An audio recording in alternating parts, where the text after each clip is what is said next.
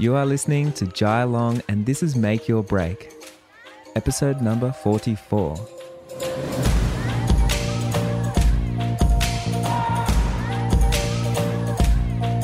Hey guys, I hope you're doing well. It's been another busy week here at the Free the Bird studio, and we've been doing so much. At the moment, we are doing a live workshop today. If you're listening in real time, which is really cool. And if you want to find that and find the replay, it's just on my website, jailong.co. I'm always nervous when I do something live, so I'm going to go live really soon. And I think we have 2,500 people tuning in. I'm not sure how many people actually tune in live because people from all around the world, there's different time zones and things like that. But I'm always a little bit nervous. I don't know if you've ever done anything live before on, live TV or even through IGTV or things like that. But yeah, it can be really daunting. It took me a little while stepping out of my comfort zone to get comfortable to be able to teach in front of the camera. I still find it really strange. So today I've actually got another educator, another wedding photographer educator joining us, Sam Hurd. He has his own podcast and it's called The Epic Podcast. And he is also an amazing wedding photographer. So if you haven't checked him out, you should definitely check him out. His Instagram is I am the Sam. I'm pretty sure. I'm just quickly checking on my phone. I'm pretty sure it's I am the Sam. So if you wanted to share this podcast and tag him and myself, my Instagram is jailong.co, and get into our DMs and say hi. And if anything resonated with you, definitely do so. But other than that, there's not too much to intro into this episode because it is absolutely full of great stuff. We're talking about education, online education, educators. We're talking about sustainable business and how to, create a business that's sustainable for the long term and playing the long game, and also talking about ethics in business. So it's a really good episode, tons of good stuff, and let's get in and have a chat. Hey, so we got Sam Hurd finally on the podcast today. And funny enough, I actually haven't known Sam for a long time, which is weird because we have so many mutual friends. And Sam has been around for a very long time, back in the Flickr days and, moving around with a lot of the photography giants. So it's really cool to have Sam here on the podcast. And today, what I want to talk about is I want to talk about education, online education, because I know it's kind of blowing up at the moment and there's so many things happening in the world of education, especially photography education. I want to talk about sustainable business and ethics in business. So these are all things, the reason why I want to get Sam on here to talk to all my listeners, because when I look out at other educators around the world, there's not that many that kind of speak out to me that they're doing a great thing for their people. And Sam is one of those people that you can truly see that he's passionate about what he does and he brings value to his people. And it's something that I really respect. I love seeing that in an educator. It's not all about how to make money and fame and all the rest of it. It's like how those things can be a result of getting people real results and helping them in their journey. So, hey, Sam, thanks for joining me, man. Hi. Thanks for that lovely introduction. That was fantastic. You have a podcast yourself, the Epic Podcast. Yeah, Epic Podcast. I was trying to look up just now how long we've been doing it. It's one of my best friends, who's also a professional wedding photographer. We actually started wedding photography at the same time, but knew each other in college. So, we started a band together, all this. His name is Nathan Mitchell. He's the other half of my podcast. We don't do interviews with other people. It's just he and I talking, oftentimes about photography, but whatever is going on in our lives, honestly. And we've known our podcast, I think, since 2016. So it's been, wow. But we have zero consistency to our release schedule. It is just whenever we feel like it, like, hey man, you want a podcast? Sure. Sometimes that's, once a week. Sometimes that's every few months. So we have a very inconsistent release schedule, but I think we're up to episode 77 now. That's cool. So you just keep everyone on the edge and dropping little bonuses every now and then. Yeah, I think it's fun. A lot of podcasts are really good about staying consistent. We just have a different vibe about us and our workflow, and we try never to force too much the content. Like we wait until sort of we have a purpose and a reason to sit down and talk, instead of like, oh, well, it's a new week. What are we going to talk about? Well, I don't know. What do you want to talk about? It's just like, we wait until it's like, oh my gosh, this thing is happening. The Canon R5 has just been announced. We have to podcast about this. We kind of wait until stuff surfaces to in front of either him or myself before we jump on and start talking. So anyway, it's worked out so far pretty well. It's such a great way to put out content. There is so many different ways to put out content, and I would say that falls underneath like more so the pillar content, where it's like it's relatable and relevant at the time when you're putting it out, and it's less quantity and more impactful. And I think that's really good. Something that I definitely need to learn a lot more. But I also need to learn more quantity. So when I started my podcast 9 months ago, I made a pact with myself that I'm going to do a weekly podcast for a year. And no matter if there's no listeners, I'm just going to show up and I'm going to educate and do what I can. Nice. Yeah. Well, I mean, everybody has kind of different workflows and ways of thinking. For me, I don't think I've ever set but one goal in my entire life, which it sounds kind of crazy because I've had kind of a good long running career so far, but like a tangible goal where I like sat down and wrote it down. This is what I want to achieve. I've only ever done that once in my life. Did you achieve it? I did. And it was one of the best feelings. I remember the exact moment I achieved it. It was the day I arrived. I was walking into my hotel room after like a 20-something hour journey to India. I was there to speak at a conference alongside, 7 or 8 other, not wedding photographers. There were a lot of other photographers from like Nat Geo and like Joe McNally and like all these other genres. Anyway, I was there to speak at this conference called Silk. I walked into my hotel room, very hungry, very tired, and I checked my Patreon subscribers, and I reached 1,000 patrons. That was the only goal I'd ever set. Was I don't have any time limit, I don't have any set schedule. I just know I want to reach 1,000 patrons, and everything sort of that I put into my Patreon, which is essentially all of my online education, which we can talk about in more detail later, but all of it's under my Patreon sort of umbrella. Everything was structured around this one goal and mindset. So, and I did it. And so after achieving that, I was like, I don't know what to do now. I just keep posting stuff randomly there, but I have no real direction. Anyway, it's been good. It's been fun. That was probably almost 2 years ago now, something like that. I think there's a lot to be said about having a goal without a time limit, because so many people put time limits on things. But if you just have that goal and you keep pushing and pushing, like you're gonna get there. That's the thing. Hey, can I tell you a quick little story? Only because right now I've only really had one goal for the last like 10 years. It's a bit of a silly goal, but I hit it yesterday. What? So that's amazing. Okay. Yeah, I know. It is amazing.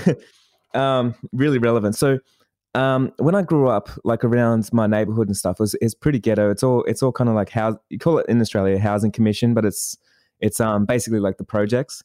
And I've always wanted to move back up around that area, but I wanted to move into a little town that wasn't where my parents were, and it wasn't where like all my family was, but it was just like a really close drive. But the problem is, it's all so gentrified that like all the houses are so expensive. Like, you're talking like 1 to 2 million just for a regular house in the burbs. And this town that I wanted to buy a house in, like it's just so expensive. And for the last 10 years, I'm like, one day I'm going to buy a house there. One day I'm going to get a house. And the last like few months has just given me this opportunity of like knuckling down to brainstorm a new way. And I actually found like a little vacant property there. And I thought, what if I can get that? And then I could like transport an old house to this property and then makeshift something, because I don't have $1 million to get into the market there. But yeah, after all this time, I've finally yesterday found the place and signed the contract. Oh, that's incredible. And I'm getting the place. I know.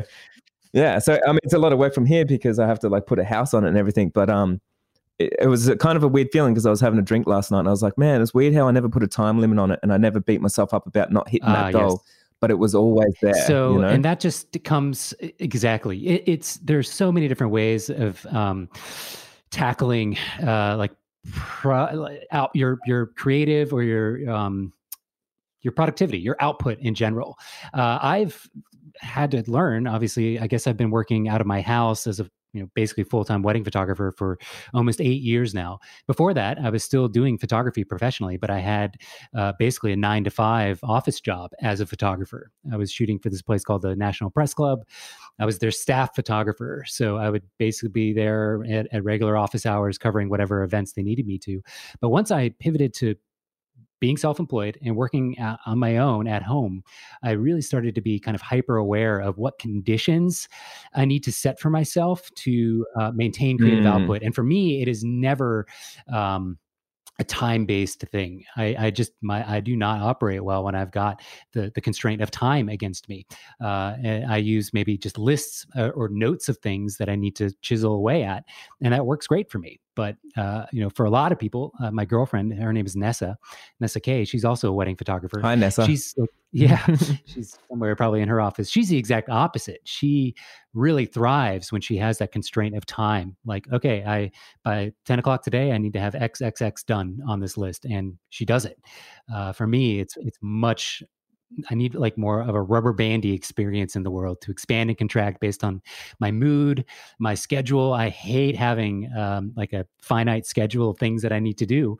I'm unhappy when I operate that way. So anyway, we could probably talk about this specific thing for a long time. Oh, totally, man. Yeah.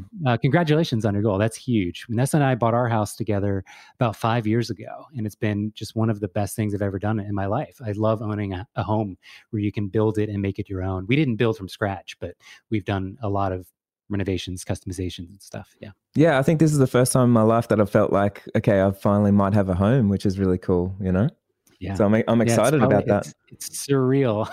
Yeah. For sure. I think before Nessa and I bought our home, I had moved every year since graduating high school. Yeah. That's me right now. 18 to like 29, every single year I was in a different place, which was good. It's kind of exciting. I don't know about where you live. I live in kind of a dense area, DC, Baltimore, Northern Virginia. There's literally 3 different sort of states right next to each other that all kind of share a border. And so it was actually, looking in hindsight, I didn't even realize it in the moment. It was a benefit to be floating around so much every single year, getting a new apartment or whatever, because it really gave me a feel for the area and where I was living and what would be ideal with where I would normally shoot weddings and where I'd normally need to meet clients and all that kind of stuff. I didn't know that until a couple years into floating around. So anyway, it's worked out. That's awesome. So, hey, let's talk about education, because, I've actually been doing workshops since 2015. So workshops on creative education. My first workshop was actually with Ryan Muirhead, funny enough. Yeah, and that was 2015. And since then, I've been doing workshops all over the place. I've been talking at different places. But since 2019, about mid-2019, I decided to go basically full-time online with my workshops. And at the moment, we're just launching like our full business workshop, which I'm really excited about. But I've noticed like there's a lot of workshops out there. There's a lot of information, which is really interesting, because I remember when I started as a wedding photographer, there just wasn't these resources. And now there's so many resources at your fingertips, and you can literally see people blowing up so quick because they've got the cheat sheets and stuff. But let's talk about how to like online education, like why you believe in it and how we can navigate around finding the right people for us, Yeah. Well, for me, it's always been sort of tied to, okay, so who do you trust? For me, the visual output of a photographer is really what I tie it all to. I don't trust or wouldn't expect to invest anything in somebody who did good work at one time or doesn't anymore, or does work, but it's not that good, but like they're really smart about some things. Like it all ties back for me to the actual, is this person a photographer that I like, and would I consistently follow their work with or without the educational component attached? And, so that was a really long, horrible way of putting it, but it all ties back. No, it makes a lot of sense. I have a really strong belief that like anybody you invest money in at an in-person workshop, online workshop, whatever, they should be the educational content they're putting out should be a result, a byproduct of the work they're doing actively in their photography, being hired by actual clients paying them. Because, if they pivot too much into the workshop space where their motivation is all workshop and educational content, not client work, then you have a mismatch of expectations there, and you have a mismatch of reality. Like if at the end of the day, you want to learn how to be a good wedding photographer with a wedding photographer business, you need to be following somebody that is actively doing that. If you want to learn how to run a workshop and teach workshops, then you need to follow somebody who, where that is their North Star. That is the driving target in what they do. So anyway, at the end of the day, I tend to narrow it down to, do I like the photographer's creative output? If so, okay, I'll start paying attention more to what they're flirting with in the educational sphere. And whenever like a particular topic, gets posted that they are alluding to in their education, like that will hook me in, and I'll finally give a deep dive. But yeah, if no matter how good the branding is, no matter how good their text and their copy and all of that, I try and ignore it all unless I really believe and trust their work as a creative, as an actual photographer. That isn't to say that I don't follow other types of creatives. Patreon is great because it kind of has an infrastructure for easily being able to back multiple creators. So I back musicians on there, I back illustrators, and I try and bring in a lot of kind of educational influences from actually outside of what I do in wedding photography. There's a few other like portrait photographers, commercial photographers that I pay attention to and follow actively, but never really any wedding photographers. Totally. That's just because that's sort of what my narrow focus is. But yeah, man, I think for myself, like I 100% believe in what you believe in. I think for myself is like, when I look at myself as an educator, I don't see myself as a teacher. I am actually an entrepreneur that has lots of businesses, and I'm doing all the things all the time. And so what I find is when I see myself doing these things, so if I'm there like literally in there doing some marketing for my DJ company or for my photo booth company or for like whatever, and then I'm showing people like into my course going like, guys, watch this because I'm about to do a publicity stunt to attract attention for this business. And then I can show people. So then you become like, you're the entrepreneur first, but you're showing people firsthand of what actually worked. Where's the results like? And I think that's really important. And I see so many people, they start out as like educators, but then when you look at their backtrack record, it's like, wait, they've attended a few workshops, but they haven't actually, or they're not in the trenches right now. And then so how can that be reliable information? Yeah. I love that picture you just blinked into my head. You want to learn from somebody that's in the trenches, if not in that exact moment, like recently, because it Here's another really good example. I was talking to a friend of mine the other day, and she is at university at the moment, and she's studying marketing and digital marketing, and she's just coming up to the end of her degree, and she was showing me her end of year project she's working on. She put together a marketing strategy. And what was interesting was it was kind of in my field, but when I looked at it, I could tell her right there that strategy is 3 years old. It won't work. This one, it will work, but it's a little bit slow. This one is so old that it's just like people don't even use that platform anymore. And I could go through it all and I could critique it and I could show her how to do it better. And I don't have a marketing degree, but I've tested all those things that she does. I test it every single day. So it's different. Like if you go, and it's the same if you pay someone to do, marketing, like they might have a degree in it, but unless they're doing it for themselves, like it's a whole different ball game, I think. Yeah, I honestly don't know. I'm sure I have peers and colleagues that have a degree in this type of stuff, but I don't know anybody that does. It wouldn't shock me if literally nobody has a degree in it. Yeah. Degrees are a tricky thing. I majored in computer science and went straight into photography. Never again to use my computer. Computer. Right. Not quite, but I haven't programmed anything since leaving university. It's crazy, but it did set me up well to pivot into other digital and computer related things and aspects of what I do, especially with my website. But yeah.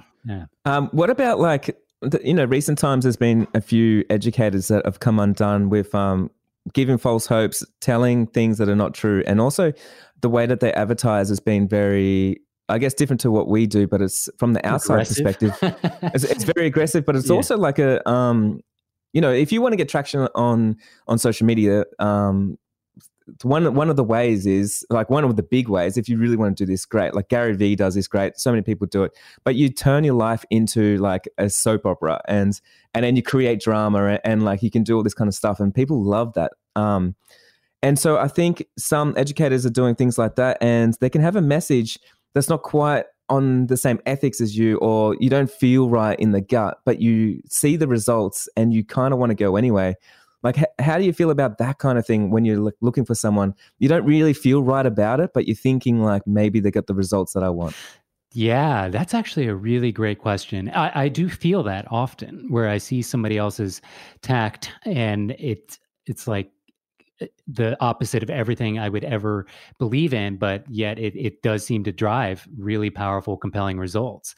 But yeah, it's such a tough question. For one, I am shocked that more people don't employ an actual ethical statement on their. If you're selling educational content in particular, like you should have an ethics statement somewhere in your stuff. I have it on my Patreon profile. I literally wrote out an ethics statement, and even if you don't care about like making something public like that, you should write something personally for yourself, just to sort of if somebody sat you down and asked you what are you being ethical about here, what is your moral compass behind what you do, you should have already thought that through and not just be spitballing an answer off the cuff. Like literally write it down. And people that come across your work through something you've posted or through maybe a word of mouth referral or something like that, which I'm a big believer of. The vast majority of my educational clients or photographers that follow me come through me word of mouth. When they see kind of that ethics statement or little pepperings of you just doing what you think is right because you feel it in your bones, and that resonates with people, they become like long-term, deep supporters of yours, not just flash in the pan. I'm going to give, Sam a couple $100 for this one thing and then jump out and go do my own thing. Like they believe in you long-term. And I know you mentioned you want to talk about sustainability a bit, which is something I've always had as like a big driving force in my business plan from day one as a photographer. Like, how can I do this over the long arc, not just like a huge exponential growth and then falling off a cliff after that, and then done. Yeah, and then done. Right. Like, I really believe in it being like a long, sustainable thing. Anyway, so yeah, at the end of the day, just like practicing. I should probably take a proper workshop on ethics at some point. I think the last time would have been like a philosophy class in college. But the reason I was motivated to like think about like my ethical approach to education and writing an actual ethics statement was because I follow a tech blogger or a tech analyst commentator. His name is Ben Thompson. He has a fantastic, absolutely amazing blog called Stratechery and a podcast called Exponent. And he's a Harvard Business School grad that, basically moved to Taiwan to teach English 10 years ago, and always loved the technology industry, Apple, Microsoft, how technology was influencing society, and just started blogging about it basically, and turned his blog into essentially a subscription newsletter.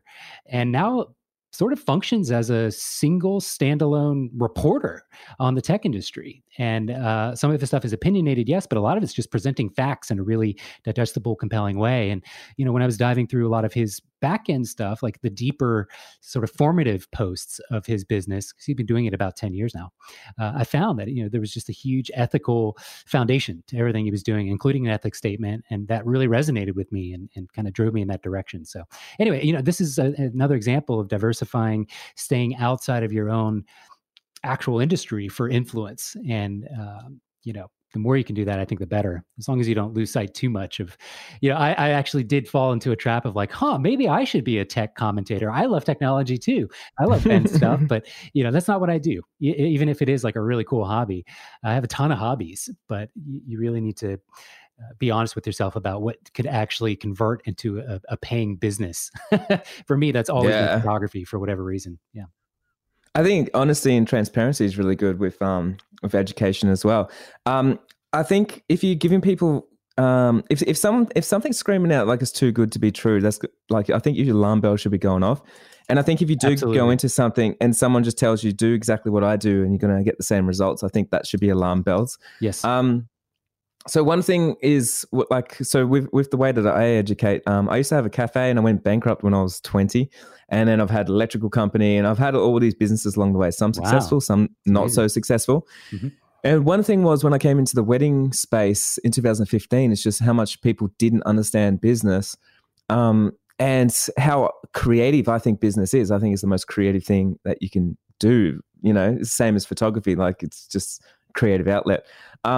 So whenever someone comes in to like learn from me, it's all about, so this is what worked for me, but it's not going to work for you because you're going to dilute stuff. What you need to do is like, if you can think for yourself and, you know, brainstorm, you're allowed to brainstorm all these different ways. So if you give people tools to actually work out how they can create something that's remarkable for themselves, then it's going to be, you know, game changer. And I think a lot of people don't stress that enough of like, how can you actually empower people with the tools that they need, the foundations that they need to build the home, to build the empire, or build whatever, you know, lifestyle that they want.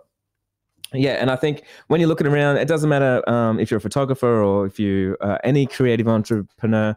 If you're looking around at educators, you really do need to have that gut feeling as well. Like that, I feel like this person is in line with what I want, and I feel like they're going to teach me the right way. And I think that's really important. I actually joined up a workshop this year, and it was a big investment. It was about $10,000 US, and but the thing was like, and it was a group of girls, and I really like, for myself, I love learning. I love learning off women more so than men. That's just my personal preference. And yeah, these girls are so inspiring. What they were doing, I was like, they're not just telling me that it's, you know, jump in this course, I'm going to give you the tips and tricks and you're going to be able to replicate. It was like, give me the foundations of what I needed to work on myself to get to that next level. And I was like, that's what, you know, that, I mean, that's worth, if I can just, you know, improve a tiny bit, that's worth 10 grand to me. And that's how I see that, you know?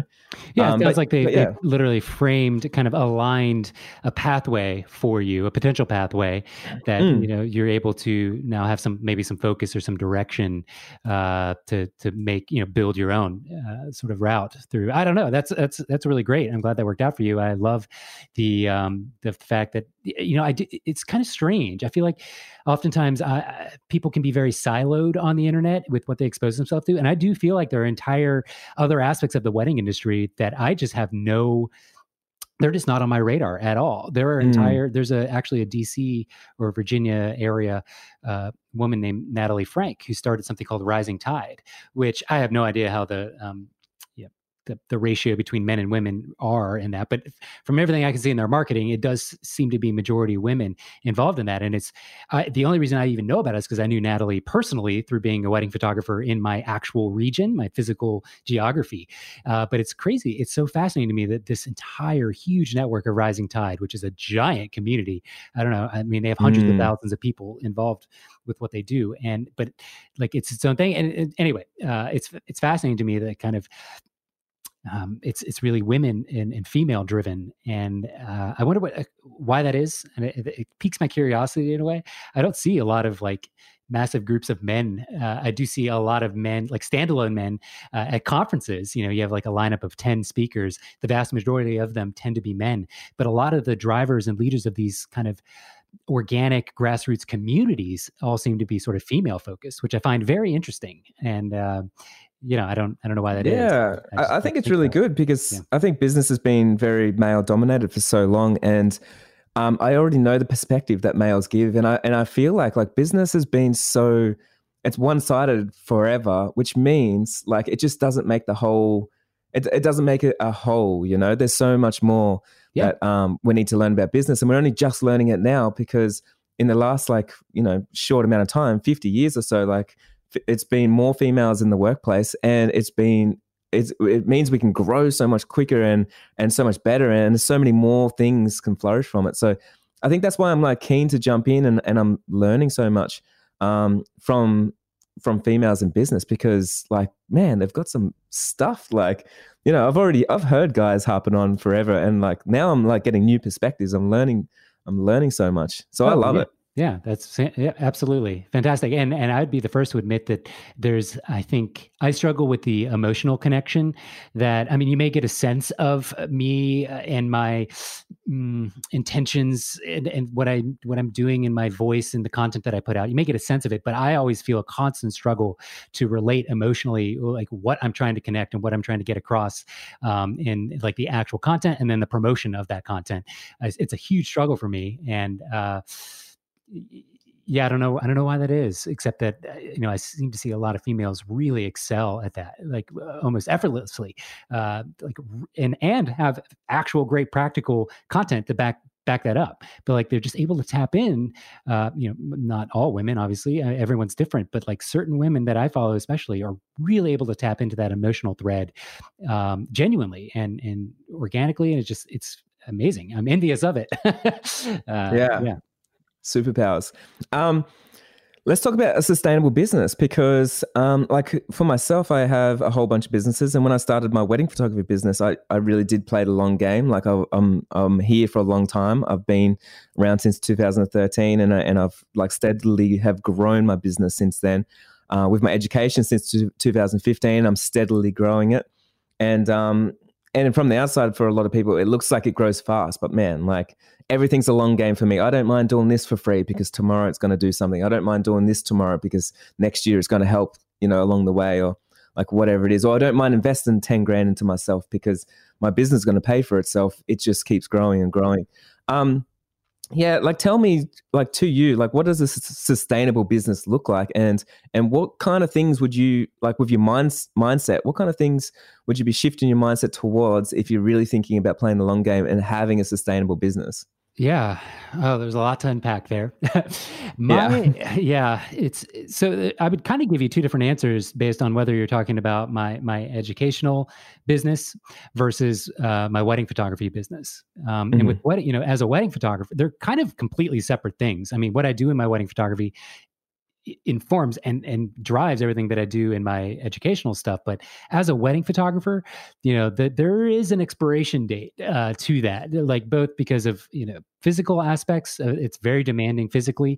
I'm not going to be able to shoot a full 8+ hour wedding when I'm 60 something years old.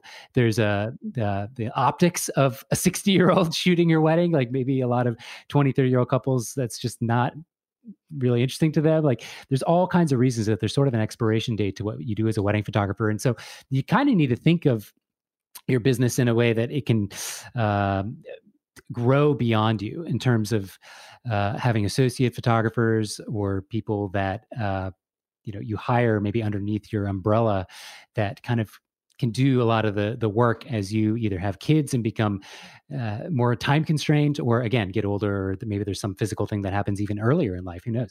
There's just a lot of variables that go into being a wife. So my plan in the beginning was make it as hard as I possibly could when I was best positioned to manage it. So when I was like 24 or something like that is when I shot my first wedding, 25 maybe. That first season, I think I shot maybe 10 weddings, very cheap, not free, but very, very cheap. By the next year, I was shooting 30, 40 weddings. And then I think I peaked shooting about 55 weddings in a year, completely by myself, all editing, absolutely everything in the job was done by me, unless I hired a second shooter on the day. And so I really wanted to just push my limits and see where my breaking point could be as fast as I can, and then dial it back from there. And being very cautious of, at least as the finances improved and as the money started flowing more, not living beyond my means to where I was now beholden to 55+ weddings a year to survive at whatever house I am living in, or however many cars that I own or what have you. That was always very important to me. Like, okay, yes, if you start to ramp things up and take on more work and your style is compelling, people are hiring you, like you're really pushing yourself to your breaking point, do not also push your finances there as well. You need to make sure that you've got either starting to diversify your revenue streams as a wedding photographer, or some other aspect of your finances that provide a large amount of buffer. Because that's exactly what happened. After about 6 years of shooting, I started to taper back the volume of weddings down to like 35 or so.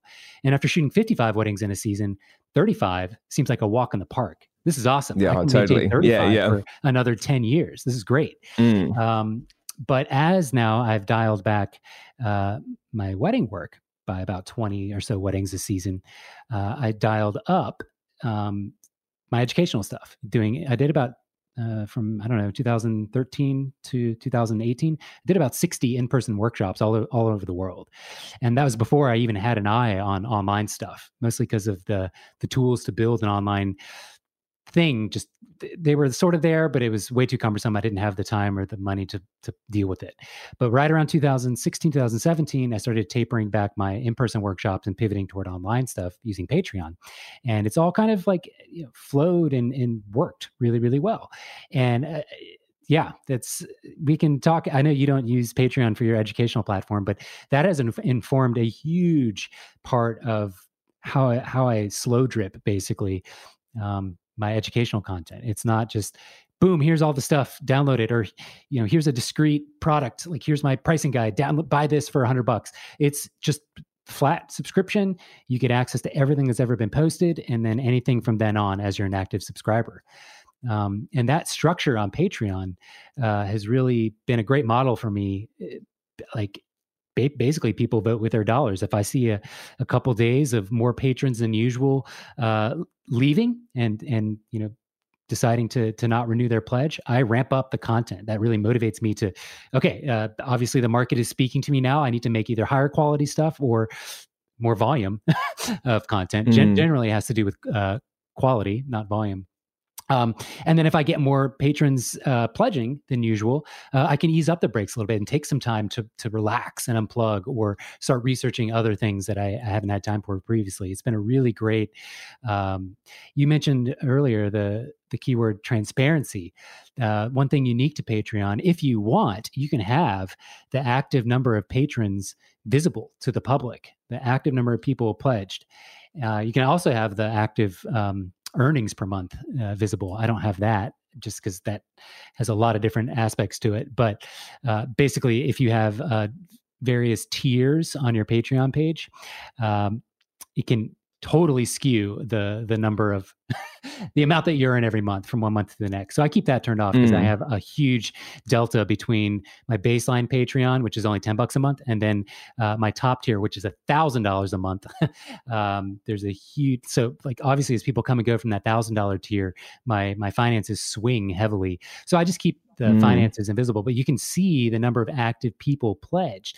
And anyway, I just think that's a fantastic, transparent sort of layer of accountability for me to deliver. Totally. Anyway, yeah, there's a lot. There's a podcast of this educator. He's a creative entrepreneur educator. I can't remember the name of his podcast, but I listen to it quite a lot. And he does a monthly review on how much he earns. And it's really, cool. Really interesting because he literally every month he has his accountant come in and they do a little breakdown. And they talk about like what went right this month, what went wrong, like how coronavirus hit, how much his expenses were. Yeah. Like coronavirus all is going to throw us all for a loop. No matter what anybody says about anything, I swear it's like a one day to the next situation. But that's really an amazing layer of transparency. The closest I've come to that is, not a monthly review, but in my full day workshop that I did, forever in person. And now it's been remade for my online workshop through Patreon. I do have like kind of an annual, these are my tax returns. Here's my profit and loss sheet. Like, let's dive in and take a look. And that is I think that's really good. If you're teaching business, I think like that's a good way of showing it. Like I do that as well. It's like, if you want to see how many weddings I shoot, how much I actually charge, like I have all my prices. I show everyone all my prices and Yeah, I think it's really important. Like if you're being transparent and you've got a business and you're teaching people the dream, like I know some educators, they say we're making millions. I'm buying a house. When you find out they're not even doing that, they're renting a house and they're not making any money.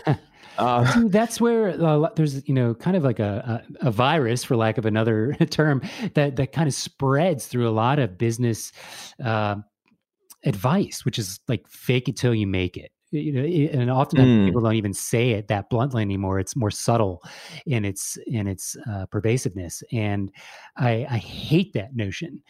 Fake it till you make it. Like if somebody is paying me $10,000 to take my workshop, I better have already made it, right? You can't the trap that you don't want to fall into with maybe somebody like in the wedding world, like the Hans, were recently sort of called out for something related to this, where they actually were saying, hey, we have a business of making millions of dollars a year doing wedding photography, so pay us thousands of dollars to come to our workshop.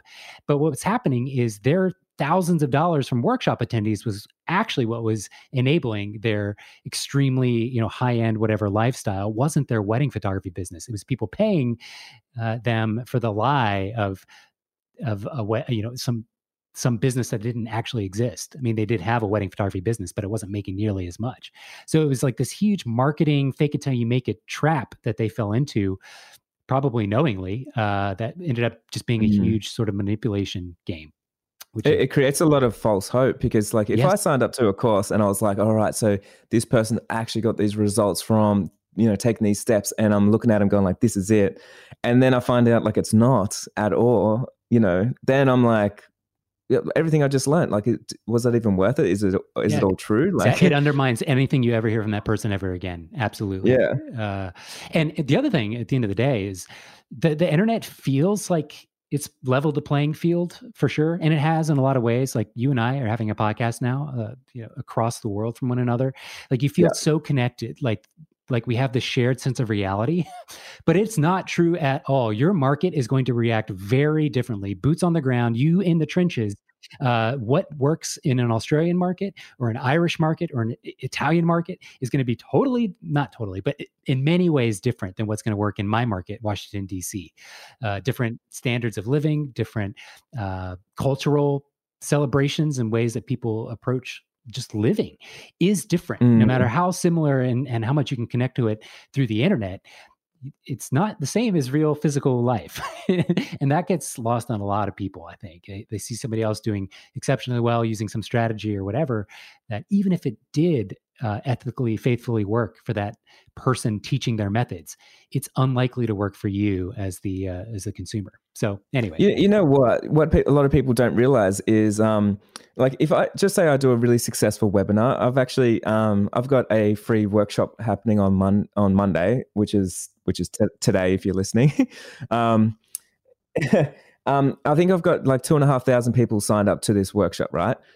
And just say like an educator goes like contacts me, this has happened. Like I think I've had like 3 or 4 educators contact me, like, how are you doing it? How are you getting that, that many people showing up or that success or whatever? But what people don't realize, it's not the webinar, it's the person behind it. It's not the tech, it's the person behind it. It's not the marketing, it's the person behind it. And with your wedding photography business, like you can do all the strategies, all the things that someone teaches you, but it's not the camera, it's the person behind it. And I think a lot of people don't realize the first thing you got to work on is yourself, because what you're bringing to the world is the remarkable thing that people are going to sign up to. It's the remarkable thing that people are going to pay $10,000 for you to shoot their wedding or whatever it is. It's not all the strategies that you learn. It's not anything else. And I think that is so important. Yes. Yeah. That's you hit it nail on the head. Yes. Absolutely. That's, the photographers that I most admire.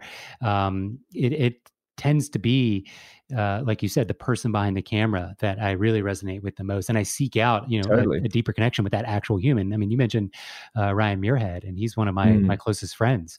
I talk to him almost daily, and he's such a, first of all, incredibly smart human being, but just such a fantastic perspective on many aspects of the human existence. And I draw from that something, I can't even quantifiably say what it is. Something of that translates into me as a person and my actual output as a photographer, even though, as you know, Ryan's work, it can't be really compared to my work. We do just totally separate things. But, just as an individual, he does really great stuff. And another photographer I could say that, about is Jeff Newsom. He's a photographer who, obviously visually, I caught his work and loved it and thought it was great, but more as a person, getting to know him was what really won me over. And, I would pay him any amount of money to learn anything and hear anything he has to say, because I just connect so much with who he is as an individual. Yeah. I guess like also like where I wanted to go with that, because I realized I didn't really kind of finish it, is like you can sign up to Sam Hurd's Patreon. You can learn all these strategies and everything else, but you're never going to become Sam Hurd. And I think what people dilute themselves with is they think, and when I do like mentoring sessions, people come to me and they show me their Instagram saying, should I get rid of this and do it like yours? And I think they lose their unique superpower that they actually bring to the world because they see something else working for someone else and they try and replicate it, if that makes sense. And then they lose that spark. Then they lose the actual thing that was actually going for them, like the actual thing that made them so remarkable that I would actually follow their stuff. And now that they've changed it to look like mine, I no longer am interested. Exactly. So I think it's important to kind of take bits and bobs from a variety of people. Like you have to diversify your influences, but and also not lose sight of yourself. That should be your greatest influence is yourself. And then mix it all together. Like if you find the sense that you're becoming hyper focused or obsessed with one person's approach to doing something, that's a red flag for you. You need to even if you have to force yourself using some artificial whatever to stop consuming obsessively that person's content. Like you need to diversify your exposure to all the various inspirations that exist in the world. I mean, there's practically an infinite number. And more importantly, I think, than just finding a diversified set of creators you admire, like finding people outside of your own industry is just as important as anything else. A lot of industries do things similarly to what you might do as a wedding photographer. For example, filmmakers, Totally. Actual like Hollywood filmmakers, that there's a lot of overlap in the way that they think and operate to still photographers. It's not all the same, but there's just enough difference in either terminology or sort of the pipeline and workflow that they process their imagery and all that kind of stuff is just different enough that you can take little things from people in that industry and bring it to the wedding industry in kind of a new way, a new perspective that motivates and connects with people in a way that maybe they hadn't heard or experienced before. So that's at the end of the day, it's just got to diversify your influences and your strategies so that exactly you're not just a clone of Sam Hurd or a clone of anybody, Yeah, and I also think we were just talking about this before. Was like, as educators, you got to be careful of who you getting influenced by or whose content you're consuming too much. And because it's the same thing. Like as an educator, you bring in your own real life stuff to the table, not strategies that people teach. And I guess one thing was really interesting is I've done a lot of circuits in terms of conferences and things like that. And then you sit there in the back of a workshop or a different conference and you listen to everyone speak. And sometimes you hear the same thing over and over. And after like 2 years of doing that, you're like, man, I can say the same thing. Like, price what you're worth. I've heard that talk like 50 trillion times and so many. But I'm like, these actual strategies, or people just learn, like they're influenced by each other, and then they think this is the thing you need to teach, and then their education gets so diluted because there's no longer the stuff that you're learning in the trenches. It's like, oh my god, this marketing thing just worked. No one's doing it. Let's bring it to the world and show people. It's no longer that spark, is it? Like that amazing thing. So I know for myself, like. I'm so into business. I love business, and like so each week I'm reading business books. I consume audio. You need to get on Stratechery. You specifically, the Stratechery.com. 100%. You will want to consume everything Ben Thompson has to say about business and tech businesses in general, but his commentary and it's all coming through his filter of going to business school, and it's just absolutely fantastic. You will love it if you read books and consume any type of business or entrepreneurial advice. And anyway, awesome. Just wanted to plug. No, that's it. It's just like I guess just like where my influences come from, or where I'm consuming, so I can teach the right thing, which is not like regurgitated from the people that I've taught alongside of. I'm always making sure I can bring something, a different perspective. Yeah. And also a perspective in the sense of, I also don't believe with education, you should tell people how to do something in a sense. I think there was one person at a conference that I taught at, and actually two conferences, two separate conferences, same person each time. And they taught something that really it rubbed me up the wrong way. And it was basically they came out on stage both times and they said, if you don't have a big Instagram following, you're not going to be successful. And then they just started saying all this stuff.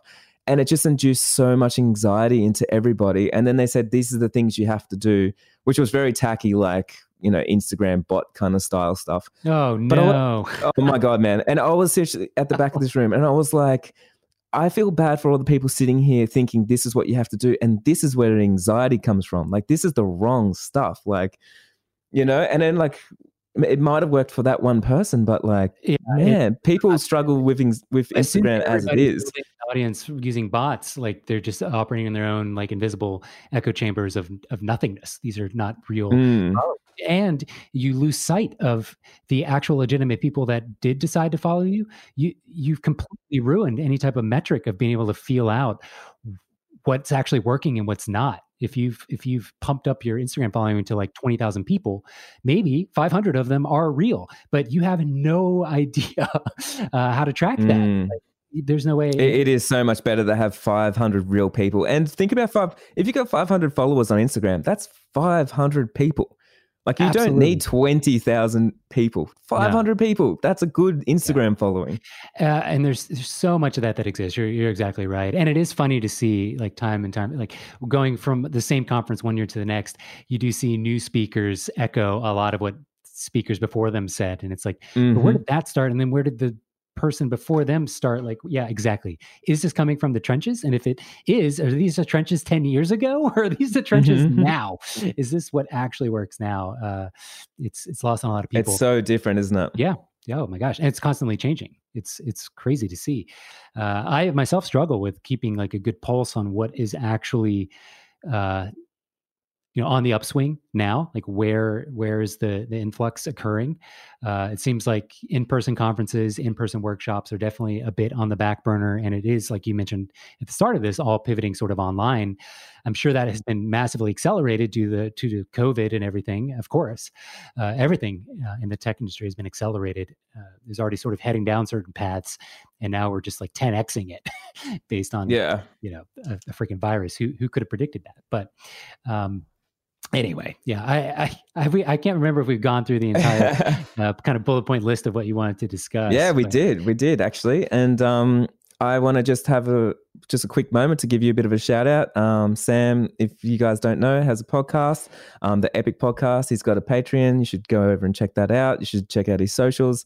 You should jump into his DMs and say hi and share this podcast and let him know that you heard it. And Sam, thank you so much. Seriously, I feel like you're someone that I'm going to connect with a lot over the years, and I just want to say thank you for saying yes to this podcast, listening. Talking to my audience, giving them so much value and a new perspective. I really appreciate it. Absolutely, yeah. Thank you so much for having me. I guess now, do you start your day? I'm trying to imagine where I'm just you are. About this. Okay. Yeah, I'm just about to start my day. I'm just having my coffee. Nice. I'm about to have dinner, so I'm going to go wrap up my day now. Awesome, man. Thank you so much for talking to me. Yeah, thanks. Take care. I knew that would be a great podcast episode today. I'm so stoked that Sam got to have a chat to my audience and spread so much value. Guys, if you haven't yet jumped over to the Apple Podcast app and left us a review, like please do. I love going through and reading all the reviews and seeing everybody sharing the love. And if you want to say hi, jump over to my Instagram, which is jailong.co. You can always go into the DMs if you want to ask me any questions. Other than that, my 6-figure business map course is actually open for enrollment this week. It's only open a couple of times a year and it's this week. So if you are interested in that and you want to step up your business game with your wedding photography business, jump over to my website, jailong.co, and you'll be able to find it there. And other than that, guys, have a really good week and I can't wait to talk to you next week. Spread the love and create opportunities for the people around you. Make Your Break is brought to you by Jai Long and produced at our in-house studio Free the Bird Productions. We love creating opportunities for you and hope you'll share this podcast with your friends and loved ones.